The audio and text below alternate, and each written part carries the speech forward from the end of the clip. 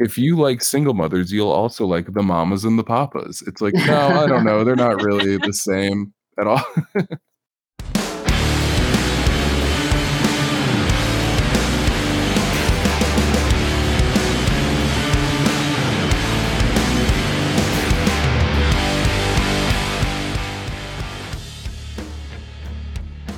Hi, friends. Welcome to Best Friends Forever. I'm August Woody. My pronouns are they, them. I'm Lennon Hoekstra. My pronouns are they, them.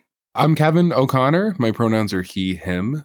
Cool. So today we're going to be talking about single mothers and their 2014 album, Negative Qualities. Woo!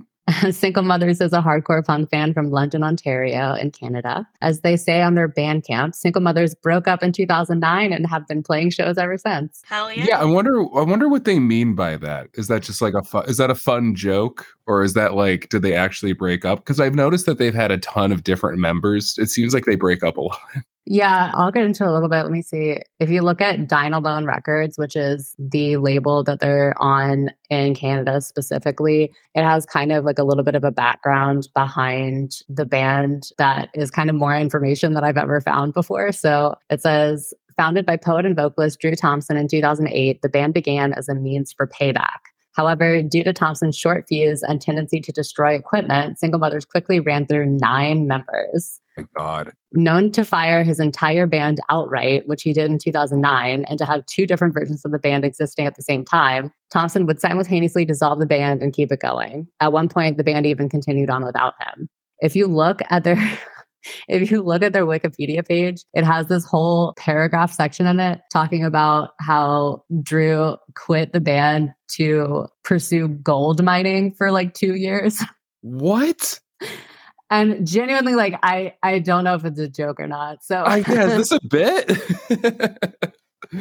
That is so crazy. Yeah, I just thought they were like a not very successful band that had members coming and going all the time. Because you see that all the time. I didn't know that the two versions of the band happening at the same time is psychotic. That is so wild. How do you plan for anything? Oh man. Yeah, I forgot how much I loved this album and how much I loved Single Mothers. It's been a long time since I've dug into them at all. Yeah, I know. Like, I started listening to them pretty early on because I was really into Touche Amore and Jeremy Bolm. Yes. And Jeremy had just started his sub-label called Secret Voice under Death Wish Records. And the very first release from Secret Voice was Single Mother's self-titled EP, which came out in 2011. They kind of like re-released it in 2012. And I just immediately fell in love with it. So that's the one that has is that Christian Girls in Winter Coats is on that? Yeah.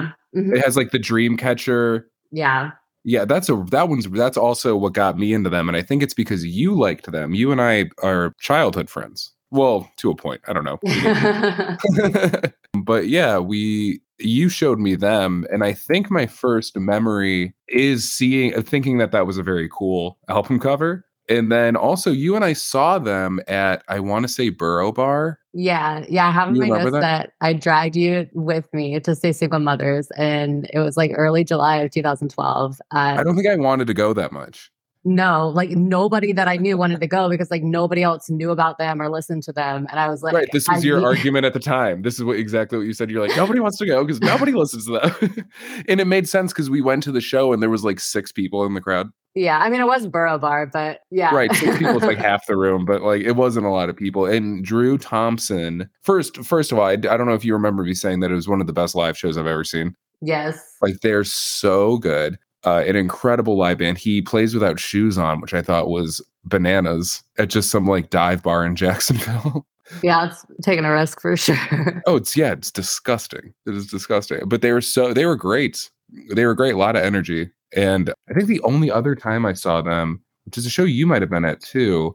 Do you remember when they opened for Title Fight and Pianos Become the Teeth? Yeah, I want to say, I don't know if that was later that same year or like the next year, but it was at that bar that changed the name like 10 times. Yeah, Phoenix Tap Room or Atticus or Right.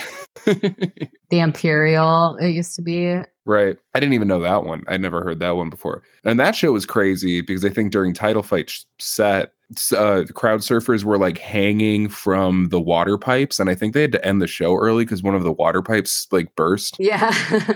So it was like one of the most punk rock shows I've ever been to in my life. And once again, Single Mothers, crazy good.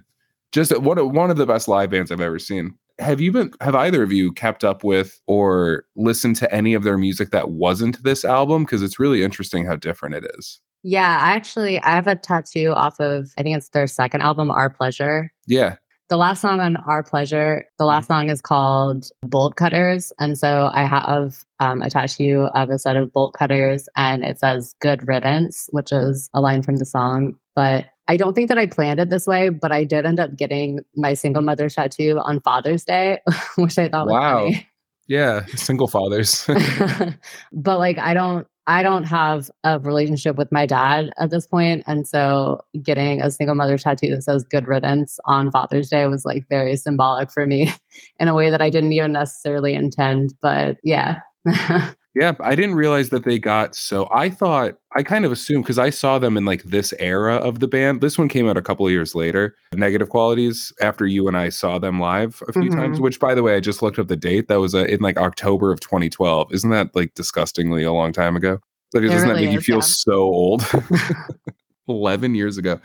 I didn't really keep up with them after Negative Qualities, which I really, really enjoyed. I just, fell out of listening to them. And I kind of assumed they stuck with the hardcore punk thing, and they kind of don't. Right. Yeah, they get very like ethereal. They kind of go the way of Title Fight, where it's just like it's like brighter and lighter and poppier almost. Poppier is maybe not the right word, but yeah, a little bit. But they've still got that like kind of sludgy feel to them. Yeah, and a lot of that's his voice. Yeah, and they have one song where he's just yelling, "Whatever happened to Single Mothers?" I read an interview with him about how people get mad. Like a lot of fans are like mad at him every time they put out a new album because it's not just Negative Qualities again. A lot of people want them to go back to that like very simple hardcore punk, just like loud drums, loud guitar thing. And he's like, I respect that they want what they want, but like fuck them. I'm going to record anything I want to. And I thought that was interesting. Yeah, everything that I know about Single Mothers leads me to believe they don't give a shit. No, they don't. He especially Andrew Thompson. He doesn't seem to. And this is their first of 6 albums now, as far as like their full lengths go. So they have released a bunch of EPs and stuff like that as well. But they have 6 full length albums, which is wild to me. They're pretty prolific. They're a lot more prolific than I thought. They have 6 studio albums out since 2014. That's pretty good. 6 in 9 years. Right. I feel like that's a ton of output. And even in between a lot of those, they were putting out EPs and singles and splits. They're a machine. They definitely don't stop. Yeah, that's why it's wild to me that like supposedly they've broken up and gotten back together so many times and stuff like that. It's like, I guess that was just a problem really early on and they really found their groove. So yeah, hopefully. Otherwise they're just dealing with that stress all the time. And the stress of like having to like destroy and put back together a band all the time sounds so terrible. Yeah. Lennon, did you know anything about Single Mothers before, or is this kind of like a first listen through for you? Yeah, so this was an album that was introduced to me through August. Yeah.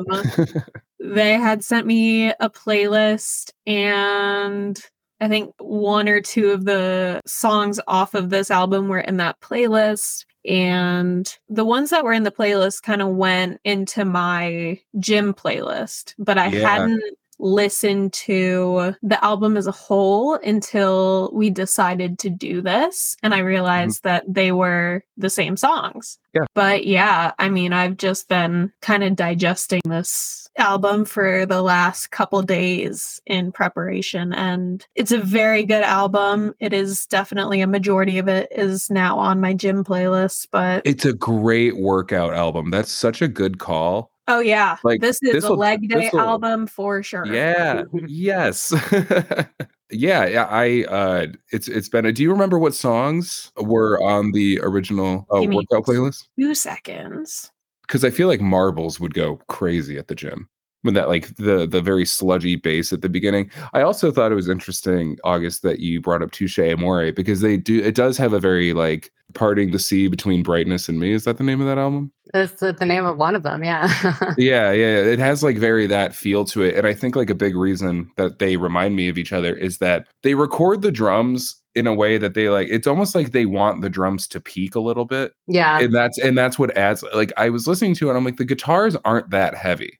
Like they're distorted and stuff. They're not that heavy, but why does this sound so heavy? And I think it's just because the drums sound like they're gonna crush my headphones. They're so loud and so mic'd up.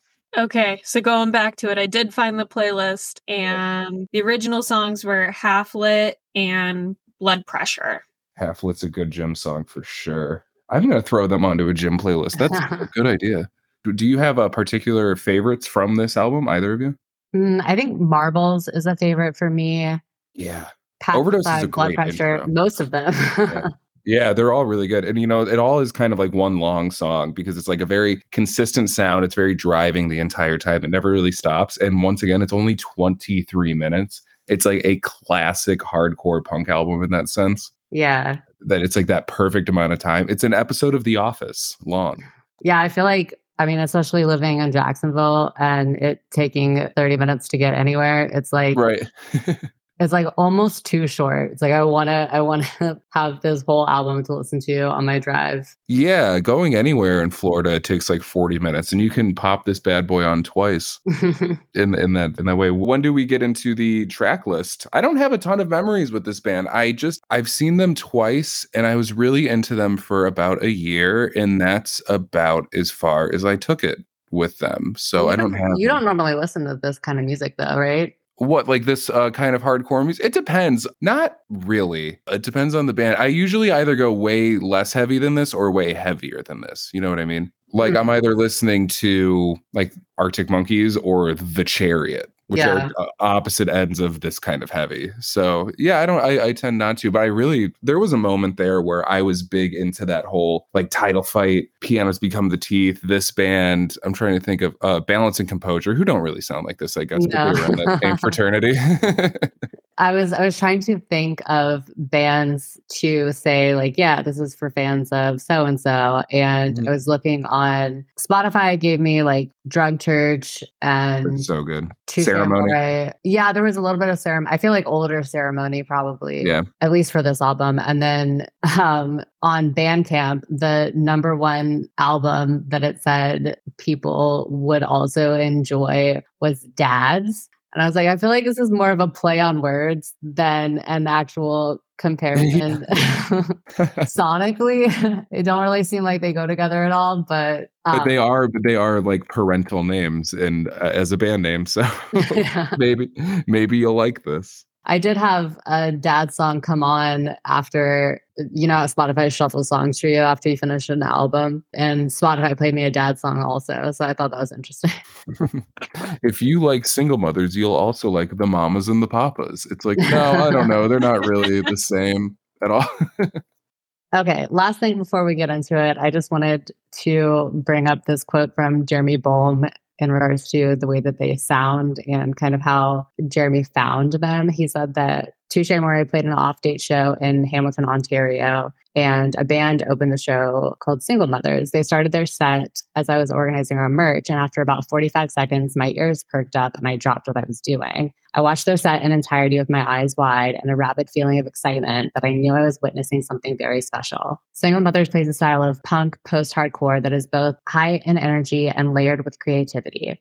There's a level of honesty that vocalist Andrew Thompson gives with every song and performance that is jaw-dropping and hair-raising. He's talking about their self-titled EP, and he says that it serves as an unforgiving confessional of late intoxicated nights and sexual deviant behavior. Imagine a hybrid of the Hold Steady and the Bronx with a grimy overtone all its own. Yeah, that's exactly it. They are so, I feel like when you listened to the self-titled EP, you almost had to like get past how gritty it was. You had to like not pay attention to how hard it was to listen to.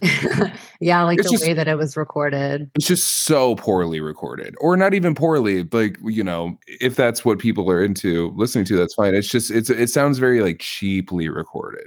Yeah, there's And something about it though that I just fucking loved. it's so charming. I know I never had a problem with it. And Yeah. and it's weird because like sometimes it'll bother me and then I feel like sometimes it doesn't, but also like when I say sometimes it doesn't, I'm thinking specifically about the Single Mother self-titled EP every time.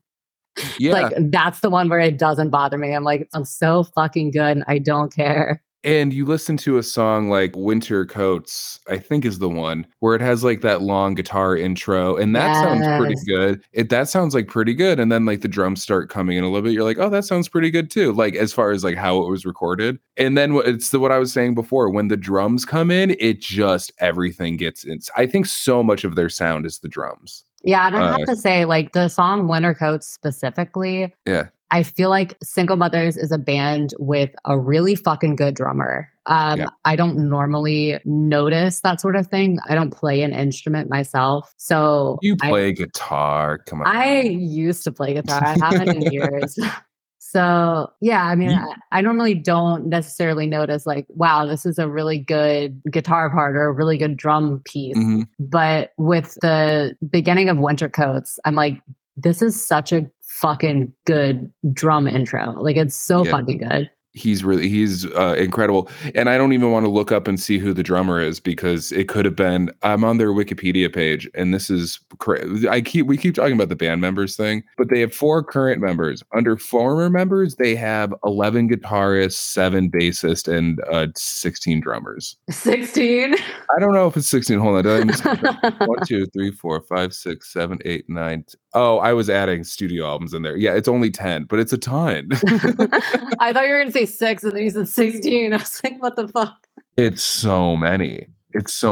Like they have enough drummers that they could have like 2 drummers for every couple of songs that they've released as a band. It's so crazy. But yeah. Oh, what I was going to say about their self-titled EP is that even if you're not the kind of person that likes the kind of like lo-fi gritty recording type style, if you aren't into it because of that and then you see them live, you're into it now. Like they're an intoxicating live band to watch. It's so chaotic and like his entire vibe is like sarcastic. Drew Thompson's vibe on stage is very like eye rolly and he's like like you know that thing when people in like old movies and stuff when someone wanted to like roll their eyes, they would just like do the jerk off motion. That's like his entire attitude.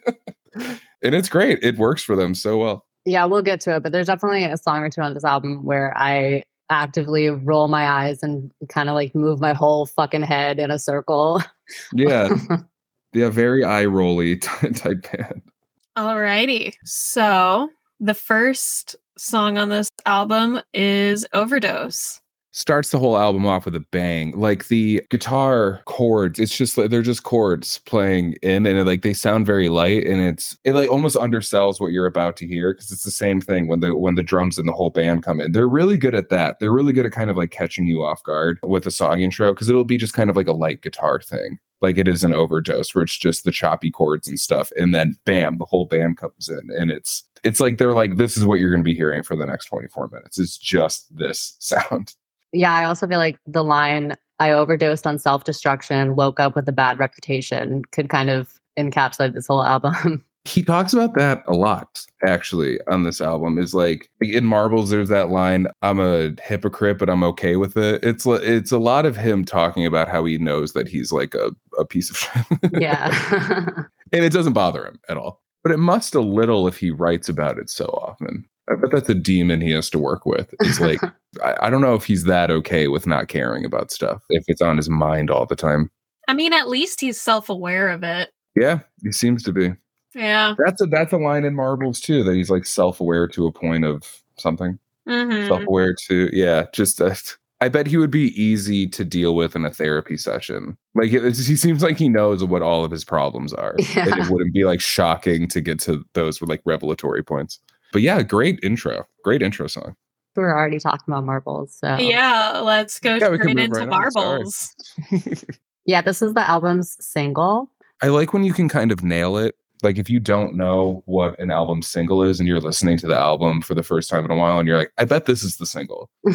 And I was correct. I think it was like this and then like maybe a later one was Half Lit But this one Yeah. sounds like the single. This is like a perfect encapsulation of them as a band. It's like quick. You got the distorted bass intro and then the drums of the guitar. It's just, this is to me like who they are as a band, is this song. It's so fucking good. I love the way that in the second verse he's like, she's all like blah blah blah blah, something about McSweeney, something about her thesis. It's so good. It's so, that's exactly what I'm talking about. Is he's so like, oh, I don't care.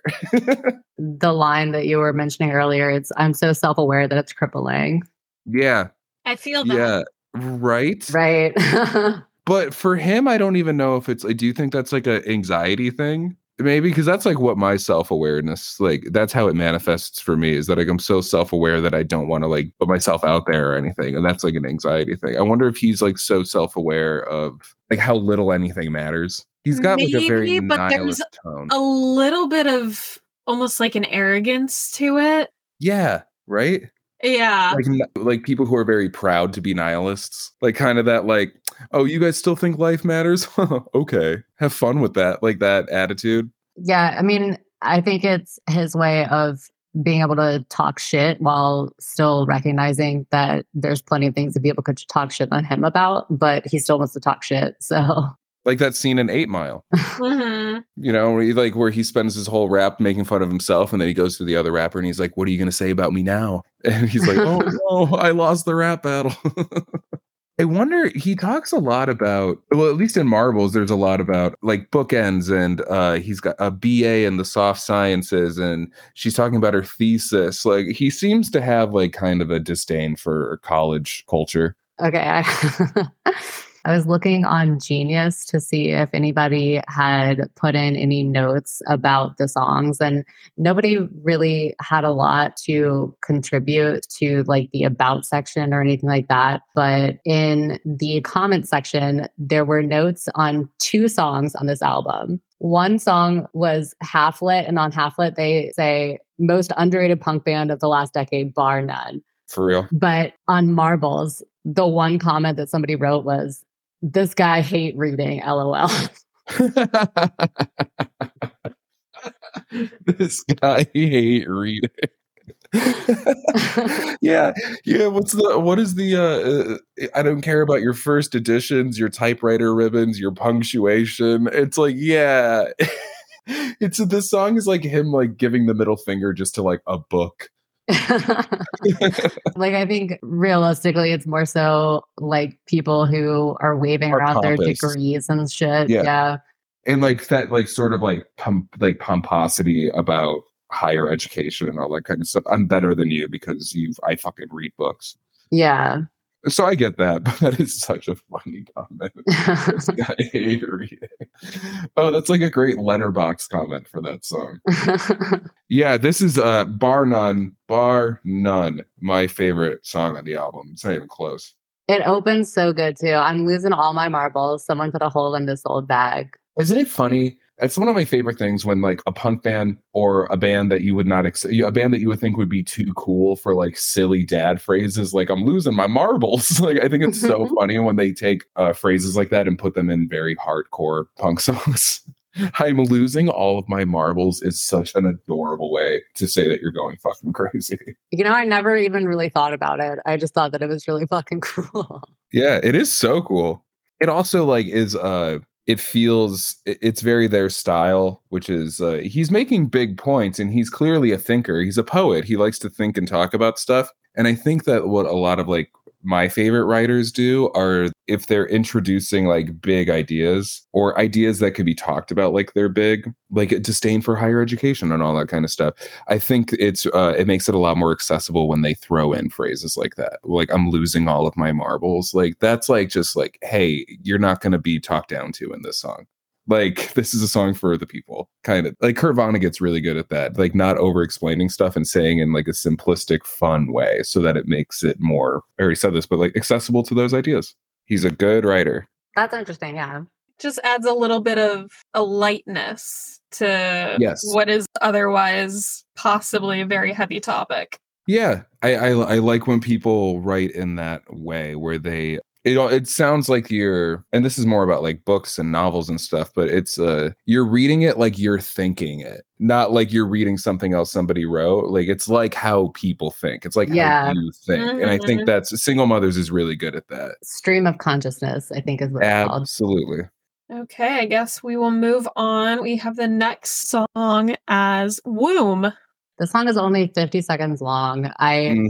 When I was doing my first listen through to make my notes for this, I totally didn't even realize that I had skipped this song. Or I didn't skip it, but I didn't write any notes for it because it went straight into the next song. And I was like, wait, hold on.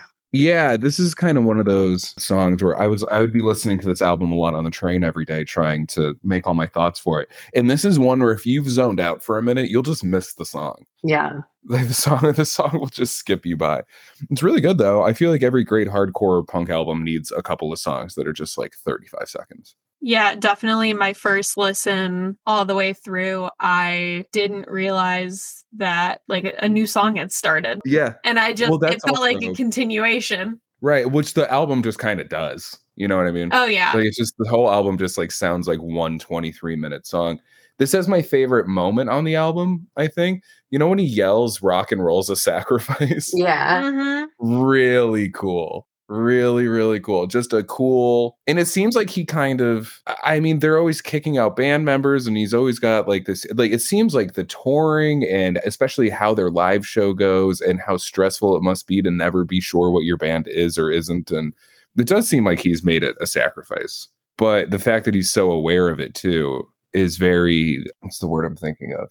It's like Buddhist, you know what I mean? He's like a monk. When you feel that sacrifice from artists, it gives me a whole lot more appreciation for it. And I know it's just him saying the word sacrifice, but you can hear it in the songs and stuff. I think that's just like, that seems like a mantra that he just lives his life by, which is like rock and roll's a sacrifice. Fuck it. This is the life I live. Well, I mean, right before that, you have the line built a life of splinters just to abandon it.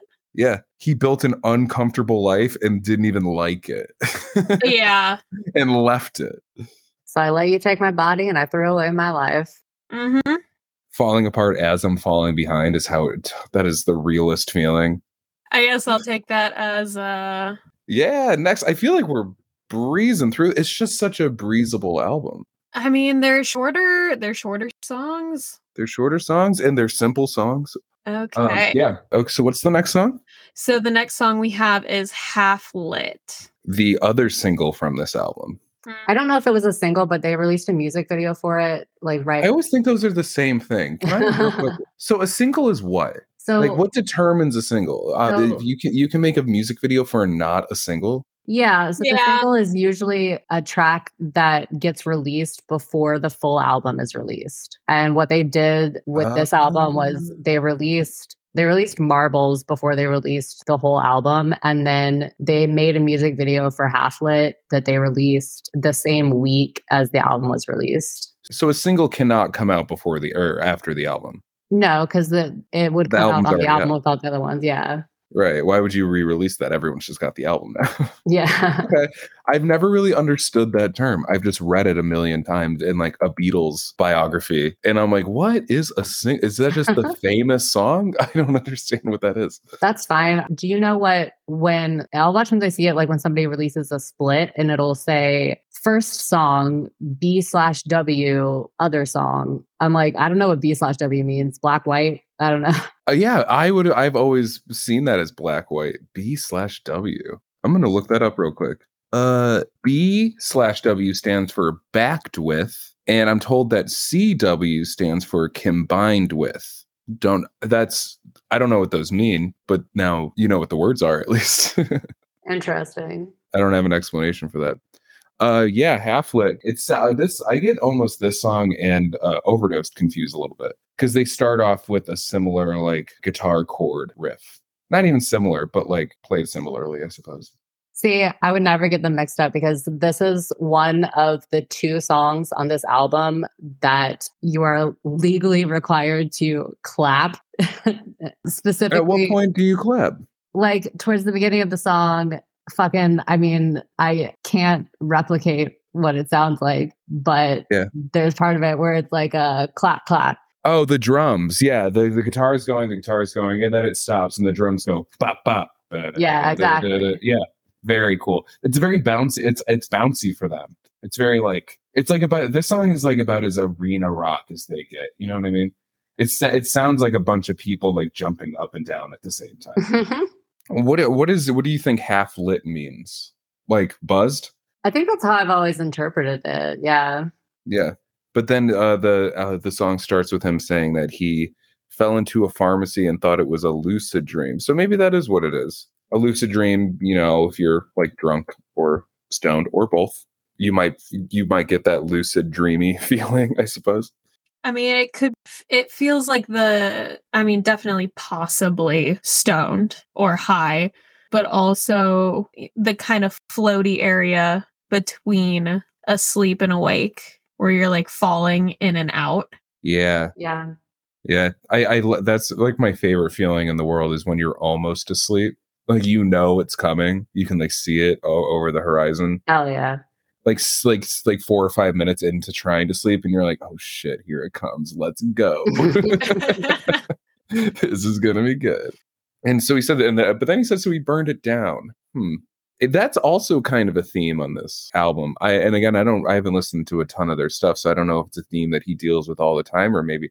Also, by the way, I feel like we're talking about all of his negative qualities, and I just realized, well, fucking yeah, okay, that's the album title. I just put that together. That's just what this album is. He's just talking bad about himself the entire time. That's like what's wrong with him the entire album. Yeah. Great title. I did not think of that until right now. That is a good album title. Once again, we love a self-aware king. Self-aware king. But he says, so he burned it down. Anything that you could ever need, I'll just think real hard about and they'll give it to me. And it's like he's always talking about like burning things down in his life or like abandoning things. That was seemingly a big problem with him. I'm trying so hard not to quote all of the lines from these songs, to be honest. Why? That's what we're doing. I mean, we can quote some of them, but I have like most of them written out here because they're so good. He's a wonderful lyricist, and his singing voice almost, I don't want to say takes away from, but I don't think that you give on the first listen through of an album like this, and maybe this is just a thing with hardcore punk or heavier music in general, is that it's so easy to skip over the lyrics. Yeah. And not really consider them. Getting ready for this album podcast was me reading a lot of the lyrics and being like, wow, that's a good fucking line. I really didn't think much about their lyrics, and he's fantastic. Have you listened to any of Drew Thompson's solo stuff? No, I didn't know he had any. Yeah, and he's released it under 3 different names. So oh my God. Yeah. Consolidate your art. My God. He's released under Andrew Thompson, Drew Thompson, and the Drew Thompson Foundation. Anytime I read an interview with him, he introduces himself with a different version of Andrew or Drew Thompson. He doesn't have any consistency with like his own name. Yeah, so the solo stuff that he does, he actually sings it as opposed to yelling it. So it's a lot prettier in that sense, and so it's a lot easier to digest the lyrics. So I would highly recommend his solo stuff. Most of it just makes me want to cry. That's great. Yeah, so he seems like he has the ability to get really beautiful with his lyrics and really personal. Yeah, and also too, I just remembered this, at Fest one year, he played a solo set at CMC and it was incredible. And there was a song that he sang that I literally had stuck in my head for years, even though he never released it. Mm-hmm. And I had the words, like I could remember the words to at least part of that song for such a long time. And I've lost it now because it's been years and years, but it's such a shame when you can't find the music somewhere where it's just a song that someone was working on, or you see a live band that, you know, you couldn't find anything about them online, so they're gone forever. Or like, oh, there's a local band that used to play this song that I liked, but they never recorded it. Like, do you remember a JC Project? Is that a band that means anything to you? That sounds vaguely familiar. They just played in Jacksonville a lot when Woody and I were first in bands. Your husband, Charles. Who? And what? And we would play shows with them sometimes, or they would like be at shows that we were at. And they had this one song that was so good, but they never recorded it. I don't know if they recorded anything ever. And I don't get to listen to that song now. It's so disappointing. Or there was another time I was in Gainesville. We were seeing the Front Bottoms, and this band from Gainesville opened up from the Front Bottoms. They were called Too Tall, and they never said anything. They were a band without words, an instrumental band. And the only two times they talked during their set was before the set. They went, "Oh, we are too tall," and then they play like 4 songs, and then he goes, "Once again, too tall." And then they said it exactly like that, and then they played like 3 more songs, and then they were gone, and they were nowhere online, and they were awesome. They were so good, and you couldn't find anything about them. It's a shame when you just can't. Like, make a product. Let me buy it. I want to buy your band's music. Let me buy it. But yeah, Half Lit is a great song. I love the loud. I love the loud. I love the line. Turns out these clouds were hanging on strings. I love that visualization. Yeah. Mm-hmm. That like there's something keeping the clouds up there. For me, so I know you said in Womb, when he yells rock and roll is a sacrifice, you think that is like the coolest part. I think in this song, when he says, "Listen, there's nothing that I can't do. I've tried and I just can't lose." Yeah. Oh, that is this song really does kick ass, doesn't it? It's so good. Half Lit, Connected, A Magnet, I'm Stagnant is also very fun. I'm sorry. I feel like I cut you off there. I'm sorry. Oh, no, you're good. I was just going to say, I was blacked out in basement like a soft pillow on hard pavement. Mm-hmm. Just a great visual, right? Oh my God. He's a wonderful visual lyricist. Blacked out in the basement. Oh my God. Blacked out in the basement. Like I'm thinking of him like blacked out in the basement from Breaking Bad. It's just like the least finished basement of all time. Like I'm not picturing something comfortable, like a basement with a nice couch in it or something. No, just concrete, foundation. And like there's a drip coming from somewhere and you can't see it, but that can't be good, right? 100%. That's something we're gonna have to deal with later, but who knows what it is. A water heater that you don't want to get too close to. Yeah. So the next song on the album is Feel Shame. Yeah, this one kind of slows things down a little bit. Yeah, this is the song that has like the slower drums, right? Yes. So this is honestly right now my favorite song off the album. The instruments are kind of more subdued. It slows down a little bit and a breather. It goes from like the very self-aware to more being reflective. Yeah, it definitely seems at the very beginning he's talking a lot about what seems like he had a bad experience going to church. He does not seem to care much for religion. Yeah. Sermons ruined my head. Mm-hmm. That is reflected too in his solo stuff. If you listen to that, there's a lot more about religion in his solo work. Yeah, I love the line, "Feel shame, it's okay." That's very... If you're feeling shame, that's like natural and you shouldn't freak out about it. I think is like almost a good lesson. But it's also saying that the only reason that people feel shame is because they're told to. They're told what they're doing is wrong. Yeah, that's true. Like, feel shame, get paid is also pretty cool. Mm-hmm. Feels shame, get... So he feels like a shamefulness about his music. That's interesting because this is how he gets paid. Maybe. I always saw it as like calling people sellouts and saying, take this job, make a lot of money, but feel shame about it. Okay, that's probably it too. Yeah, that's actually way see that guy. That's a lot better. And then more of that nihilism of existence is sarcastic. Yeah. I shouldn't take anything he's saying too much at face value because he does. A lot of his lines are very sarcastic. He is saying the opposite of what he thinks a lot. I love, and you don't have any problems because you're just too drunk to solve them. Yeah.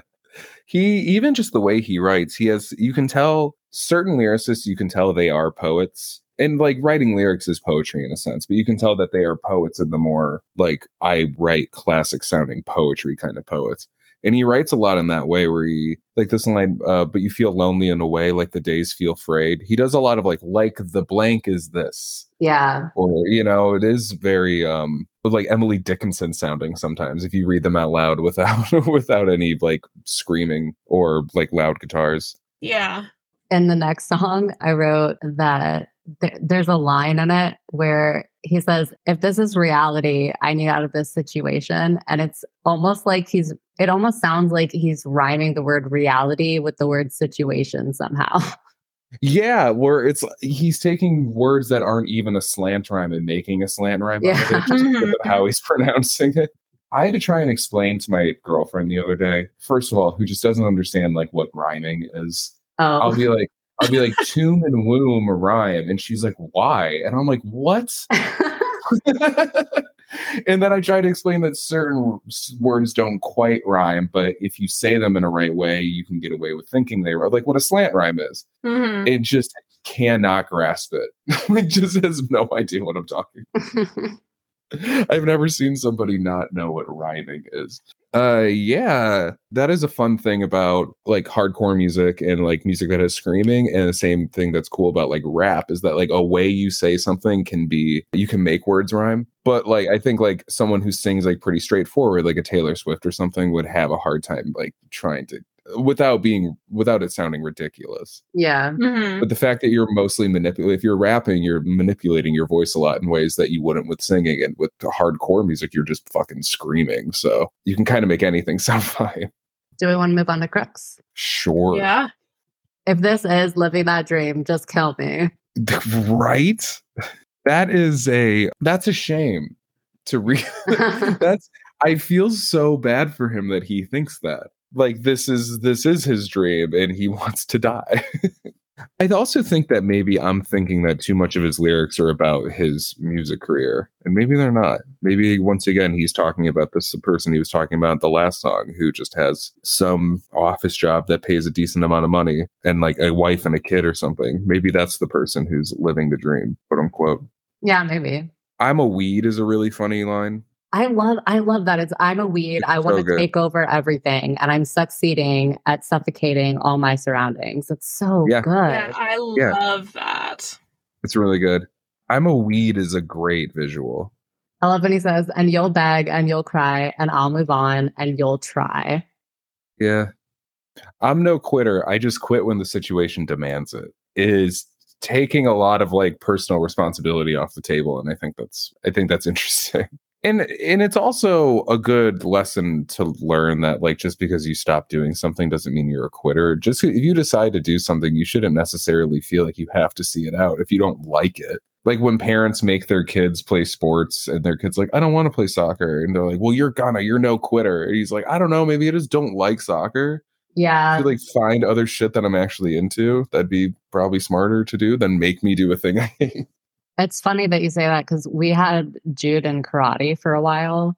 Yeah. And there were a whole lot of like issues going on with the particular place that we had put him in. And it like underwent new ownership, new management, and all of this shit. And at the end of it, he got to a point where he just really didn't like being in the program anymore. And he was literally 2 weeks away from getting his black belt. And we had to pull him out. Yeah, but like, did he go to get go do karate somewhere else? No, I mean, that was the last that he did it. I mean, it became something that he just really, really, really disliked. And we had to, I mean, Woody and I talked about it, and I had to talk to his dad about it. And I was just like, this is not something that is good for his mental health anymore. And it's just, he's not a quitter. He just quit when the situation demanded it. Exactly.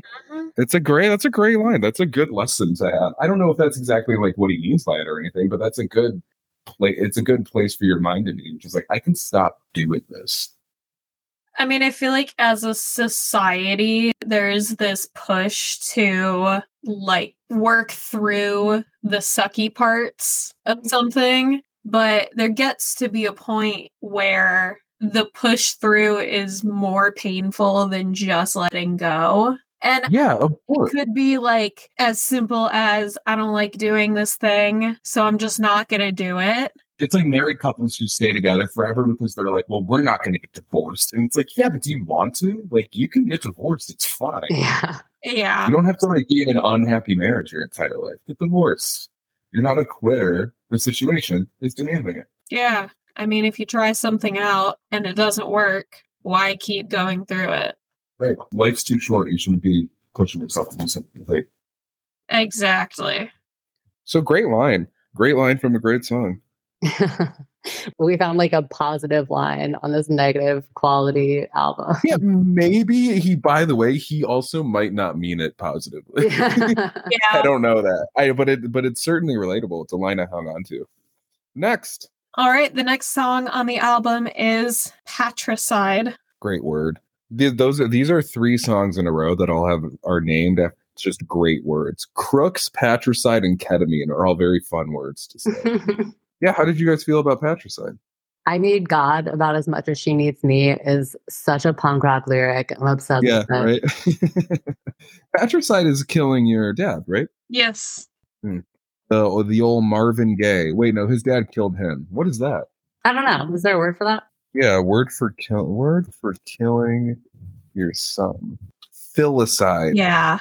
It's killing your kid, but it can be either of them. Yeah.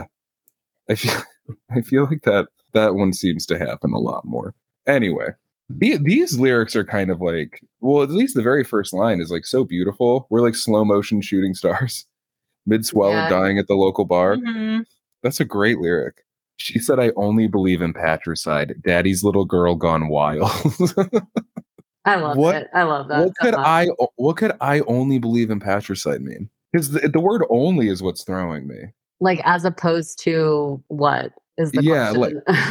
Like I believe in patricide. No, I only believe in patricide. It is the only thing I believe in. Okay, yeah, she hates her dad. Yeah, it just seems like a lot of pent up daddy issues. Mm-hmm. I feel that. Can't relate. Yeah, you have a great dad for that. Yeah, I love my dad so much. my dad's my best friend. I made a note of this as well. This whole verse is so like, it almost sounds like something you said to your girlfriend that you're kind of ashamed of and you don't want anyone else to have ever heard you say it because you weren't being understanding or nice. Like when he goes, "I know things have been crazy lately. Come on, don't make me beg for it, baby. I know you're worried about your mom and dad, but we both know you're better than that." It sounds like he's saying some really hurtful shit. Yeah. He's not being sensitive to this woman at all. Come on, I know things have been crazy. I know your dad's dying. But, like, can we fuck? Like that sounds like what he's saying to her. Yeah, definitely get that intention to it. Yeah, don't make me beg for it, baby. It's such a ugly sentence to say out loud to a person. Genuinely. Yeah. Don't make me beg for it, baby. Ew, dude. Ugh. I think that one came off as very confessional to me. Yeah, I've always thought of Drew's writing as Bukowski-esque, which isn't necessarily a compliment in every sense. And this is one of those times but also there's something about it to me where I love it when Drew says it specifically. It's fine to me. Well, because I'm not sure that Drew's a bad person. I'm positive that Bukowski was. Yeah. I am very sure that Charles Bukowski was an asshole. Like a rapist asshole. Unless those are just stories, but he certainly openly talks about that in his books. So, yeah, very confessional song. And that's seemingly one of the hardest things about being an artist is not even just being fine with being confessional, but being good at it. Yeah. Showing me the bad sides of you and me still being on your side a little bit. Like me still caring for you and all that kind of stuff. Mm-hmm. The anti-hero. Like Tony Soprano, why are we rooting for him? It can't just be that he's the star of the show. There's no way. He's such a bad person. Yeah, this came off to me as one of the more confessional songs. And it also came off to me more as this song felt like more of a character study of someone else more than himself, which is kind of strange for this album. Usually him looking inward and not out. Mm-hmm. And then, but still mostly makes it about him. So. Okay, so next song on the album is Ketamine. Fairly self-explanatory song title. The opening lines of the song are so good. What are they? Okay, I said the opening lines, but it's a little bit into the verse. She said, "Why don't you put that in one of your stupid poems so I can hate it? I really want..." ruled. I hope someone said that to him. Like, I hope that was actually like an insult someone said, because that is so mean. Put that in the song so I can hate it. Incredible. And then I never met anyone who wanted so badly to be hated. Is that a line from the song? Yeah. Oh God, yeah, that's awesome. I really want an official copy of that statement is true, or is really funny too. You're like, when someone burns you so hard and you're like, damn, really good one though. Like, that was incredible. Yeah, you got me. You're like, ketamine, you get me so sedated. I've definitely had relationships like that before, or like met people like that before, where they just they drain you of who you are. You do become just kind of a sedated person. Yeah, I don't know if I've had any direct experiences like that. They're just the only thing that it makes me think of are like people who it's difficult to be in a conversation with because they've got their thing that they want to talk to you about that you don't care about. And you're just sitting there the whole time like, please get me out of this. Yeah, I relate to that. I like that he says his own name in this song. That was literally what I was about to say. Yeah, isn't that so funny? That's rap shit. That's so cool. Like calling your own name out. He says his own name twice in this song. Yeah, it's so funny.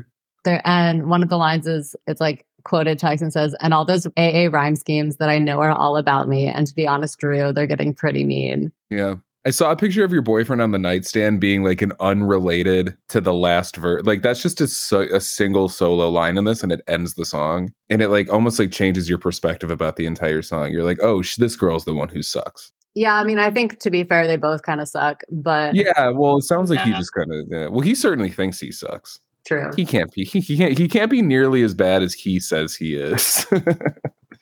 He's his least biggest fan.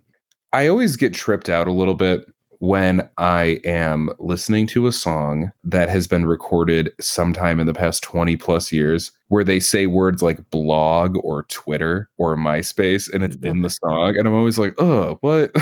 That's like, no, that's so separate from music. Don't talk about that here. Like there's a Modern Baseball song where they say Twitter. And yeah, they talk about Twitter. Yeah, and I'm like, ew, dude. Don't talk about Twitter. I love that, though. I feel like Modern Baseball specifically is capable of doing that in a way that most fans aren't. Nice. Yeah. They pull it off nice for sure. Blog. Hate-filled blogs. Yeah, this one is good. Do you guys think that... Do you ever notice when you listen to albums, you're like, I only listen to the first half. I listen to the first half of that album way more than I do the second half. Or vice versa, where you're like, I listen to these chunks, like this chunk from that album, but not the whole thing, even if you like the whole thing. Yeah, there's a couple albums that I'll only listen to, like the front half or the back half. Right. Yeah, I think a lot of bands like front load or like load up the front half of the album a lot more than the back half because they're like trying to get your attention. Mm-hmm. And I feel that a little bit about Negative Qualities, not to, shit on it at all. But there is kind of like Overdosed going into Marbles, and then then like a 50-second song, and then Half Lit. It's just all like it's so many punches in the face. And then once they kind of slow it down, I think like the energy it just goes down a little bit, which maybe is their intention. It's not even necessarily a bad thing. But I've listened to this side of the album way less. I really love Blood Pressure. I wrote down pretty much every lyric. Yeah. Blood Pressure is a good one, but it's like in the middle of all of them, so I never have it on. Yeah, I mean, well, that's the best segue to talk about the next song, Blood Pressure. Yes. What are your favorite lines, August? I've been running away for so long, I've forgotten what was behind me. That's really good. But I seem to destroy everything I've ever touched. Never fix a fucking thing. Just grab a bottle and run. I love the way he says, never fix a fucking thing. Mm-hmm. Yeah. Sometimes you just gotta throw it in there. Tried to fight it, tried to hide it, but fuck it, I am who I am, and I'm not just gonna change. Yeah. I like when he says, I've apologized for these cravings. And then the person he's talking to says, so either make a change or shut the fuck up about it already. Yes. Mm-hmm. I love that so much.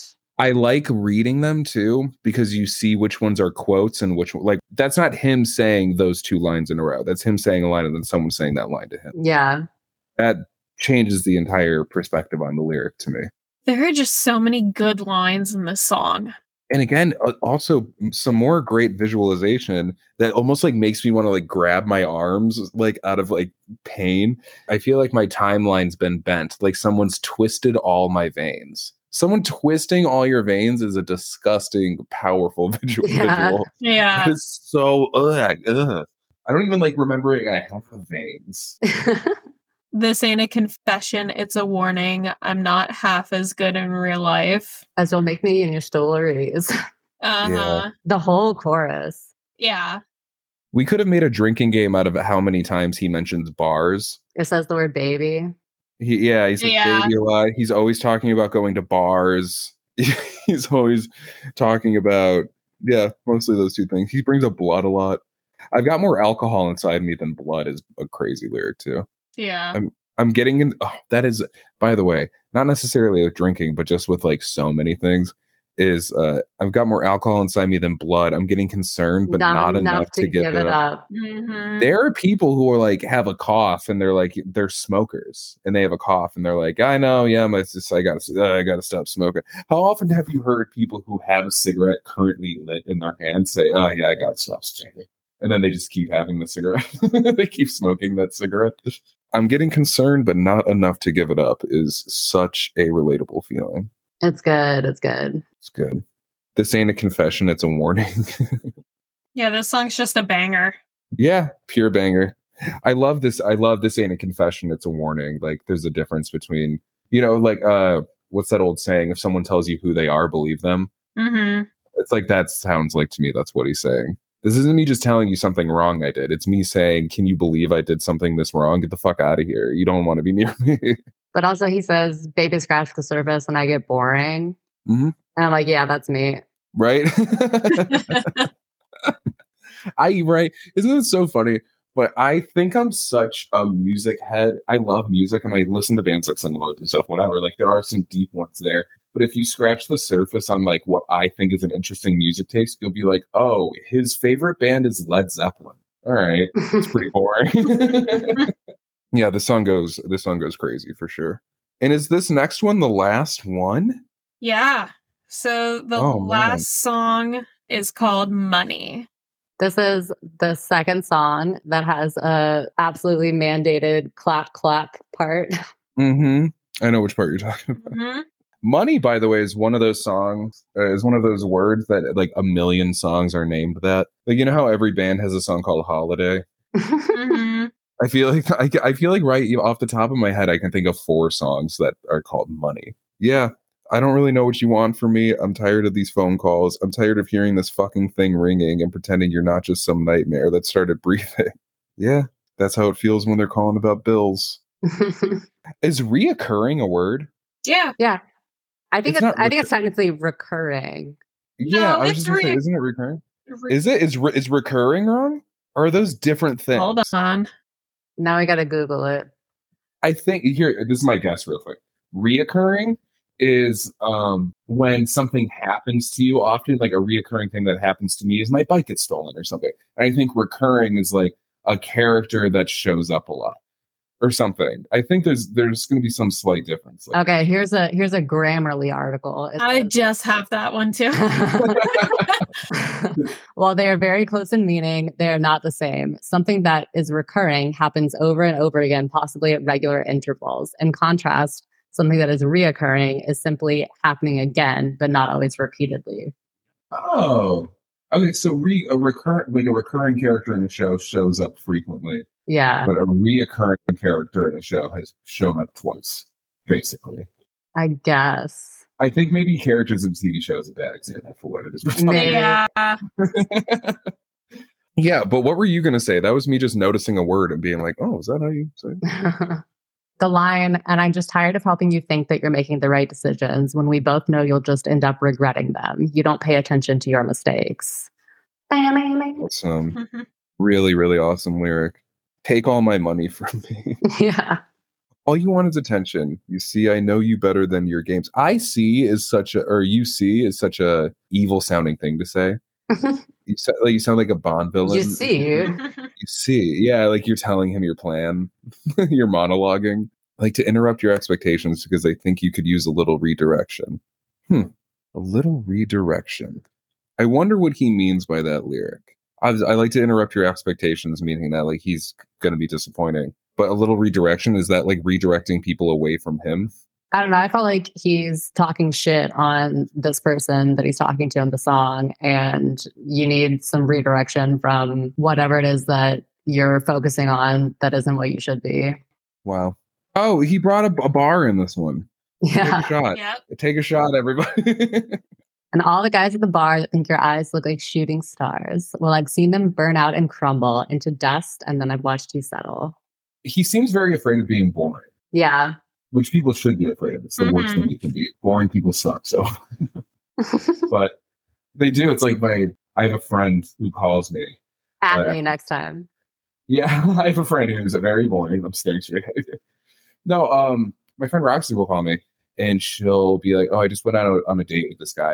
And I'm like, "How was it?" She goes, "I don't know. He was nice, but he was boring." And I was like, "Oh, it's over then." Like that's like the worst. We've decided collectively that's like the worst thing you can call somebody after a first date is that they're boring.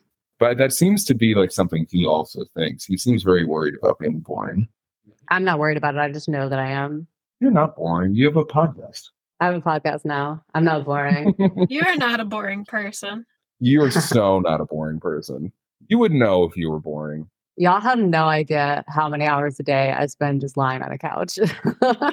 Yeah, but that's just because that feels so good. It does feel so Because you're good. boring. Yeah, a real banger to send out this album. You know, money goes pretty hard. Yeah. And that's, I feel like a decision that a lot of bands have to make. It's like, are we going to go out on something that's like maybe a little slower, but a little more meaningful? Like, I feel like the Men Singers do that a lot, but they have the album with like acoustic song.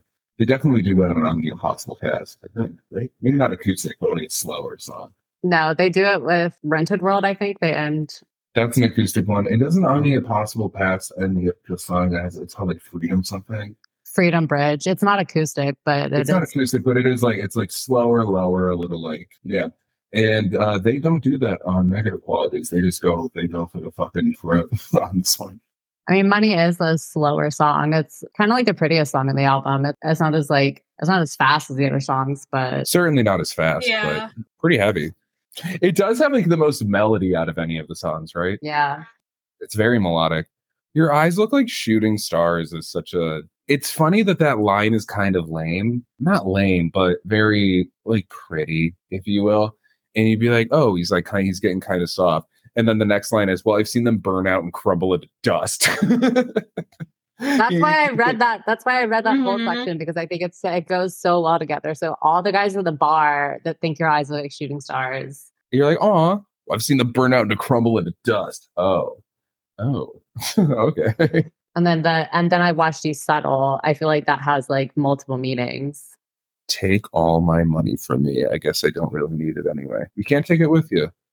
All I want to do is sit here complaining, is straight up. It's my favorite thing to do. Is Isn't sitting around with your friends and just bitching like the best? that what we're doing on this podcast? It's not what we're doing on this podcast, but it should be. Yeah, you guys should have like a segment at the beginning where you just bitch about whatever's going on. And Just do a that one-off episode. Yeah, the bitch cast where we bitch about everything. That would be great. That would be my favorite podcast to listen to. Two people that I think are funny just complaining about their lives. But yeah, a great song to end it, and just it's funny how we talked about this album for about fucking 6 times as long as it is. like three times. Well, Yeah. 3 still. All right. But still very, very long. Do you think that after editing and stuff, this will be the longest episode? That's what I'm trying to go toward. Absolutely not. I'm so sorry to break this to you, but we talked to Tyler from Guilt about Captain We're Sinking, and that conversation was 3 hours long. I was 3 hours to talk about Captain We're Sinking? Yeah, it was incredible. I was able to edit down. Awesome. I edited it down to 2 hours. So You cut an hour? the episode is going to be 2 hours long. So everyone prepare for that. But Oh my God, that's awesome. About which are you doing? Obviously, the album, I forget the name of it, that has Montreal on it. yes. Great album, dude. Great song. Yeah, but I guess that's it. That's Single Mother's Negative Qualities. And I like this where I have to listen to an album for kind of an assignment, because this is like one of my favorite albums now. Yeah. You know, because it's the album I know this album better now than a lot of my other favorite albums. That's a good way to get into music, is to like sit. You actually have to like work and study for it and have like pressure. Like, I need to know what I'm talking about so the other people on the podcast aren't like, this guy, he was an idiot. He had no idea what he was talking about. Yeah, well, we'll have to have you back on to talk about some other bands. Ugh, I would love to. Well, who else is well, we can talk about that off the cast or whatever. Kevin, so many other people have played Fest. It's ridiculous. I know. But like, I want to know. I gotta look. There's got to be a full list. There's got to be some nerd online that's like put together a list of every band that has. That would be so helpful for us. Please. Yeah. Oh my God. Changed my life. Why? How are you having a hard time? No, I mean, it's just kind of a matter of like, obviously in more recent years, we can kind of look to see, you know, who's played recently, but I am really just kind of going off of memory. And I'm like, I know I've seen this band at Fest before, we can cover them. And that's just what I've got. Cause I mean, there's nowhere that's going back all like, okay, obviously it's 21 years, but. Why was that this year? It was like, this is the 21st? Yeah. Wow. And they did they skip a COVID year? Yeah. Okay. So it's the 21st, it's been 21 years since, or this was the 21st one? This was the 21st one. So they started in 2002. So it's existed for 23 years or 22 years. Because they skipped one, right? Yeah. Okay. It was originally like each year. So like my first Fest was Fest 11, which was in 2012. So right. It was like the date and the number were separated by one. And now it's separated by two. My sister, this is a fun Fest fact, and I feel like this is why Fest works. My sister's a normie. She doesn't listen to punk rock music or anything, but she went to UF, and she would always come home for the Fest weekend because they have the Florida-Georgia game. So Gainesville like empties out because they have that game playing, and then all the punks come in and just like take over Gainesville for a weekend. Yeah, they do that on purpose. Yeah, I'm sure. I bet it's like so strategic. And it was just always so funny because my sister had to stay there once because she was working. And she's like, I fucking hate it here when Fest is happening. She's all these crusty pink-haired weirdos are fucking walking around listening to their loud music. I can't go to any of my places that I like to go to. She hates Fest. Your sister hates me. She just hates like being bothered. It's like when Lollapalooza comes to Chicago. I'm like, the fuck out of here. It's not as bad. It's not as bad. Lollapalooza in Chicago. Oh, well, it's not near me. It's just that like the trains are like. Yeah, that's the only part that really gets messed up about it. Right. They're like, it's just like these like white 20-year-old girls like downing White Claws at 7:30 in the morning while I'm on my way to work. So like I'm just on the train. I'm like dressed up for work, and they're like, oh yeah, we're having such a fucking good time today. Rubbing it on my face. And then later on the way home from work is them on the train, and they're like falling over because they've been drinking those same White Claws all day long. Oh yeah. Yeah. My friends go every year, and they have a contest to see who can get fucked up the most. The hardest. Yeah, don't make a competition out of it, guys. I mean, look. So dangerous. They're 20-year-olds who've born and raised in the Midwest. Drinking is no longer a competition. It is just a lifestyle. Chicago is a pretty hard drinking city. I'll give it that. Oh, yeah. They know how to party. Yeah. I just want to say thank you guys for having me on, by the way. I was very excited. August and I have talked about doing a podcast before, and then obviously we never did. Yeah, it was this one.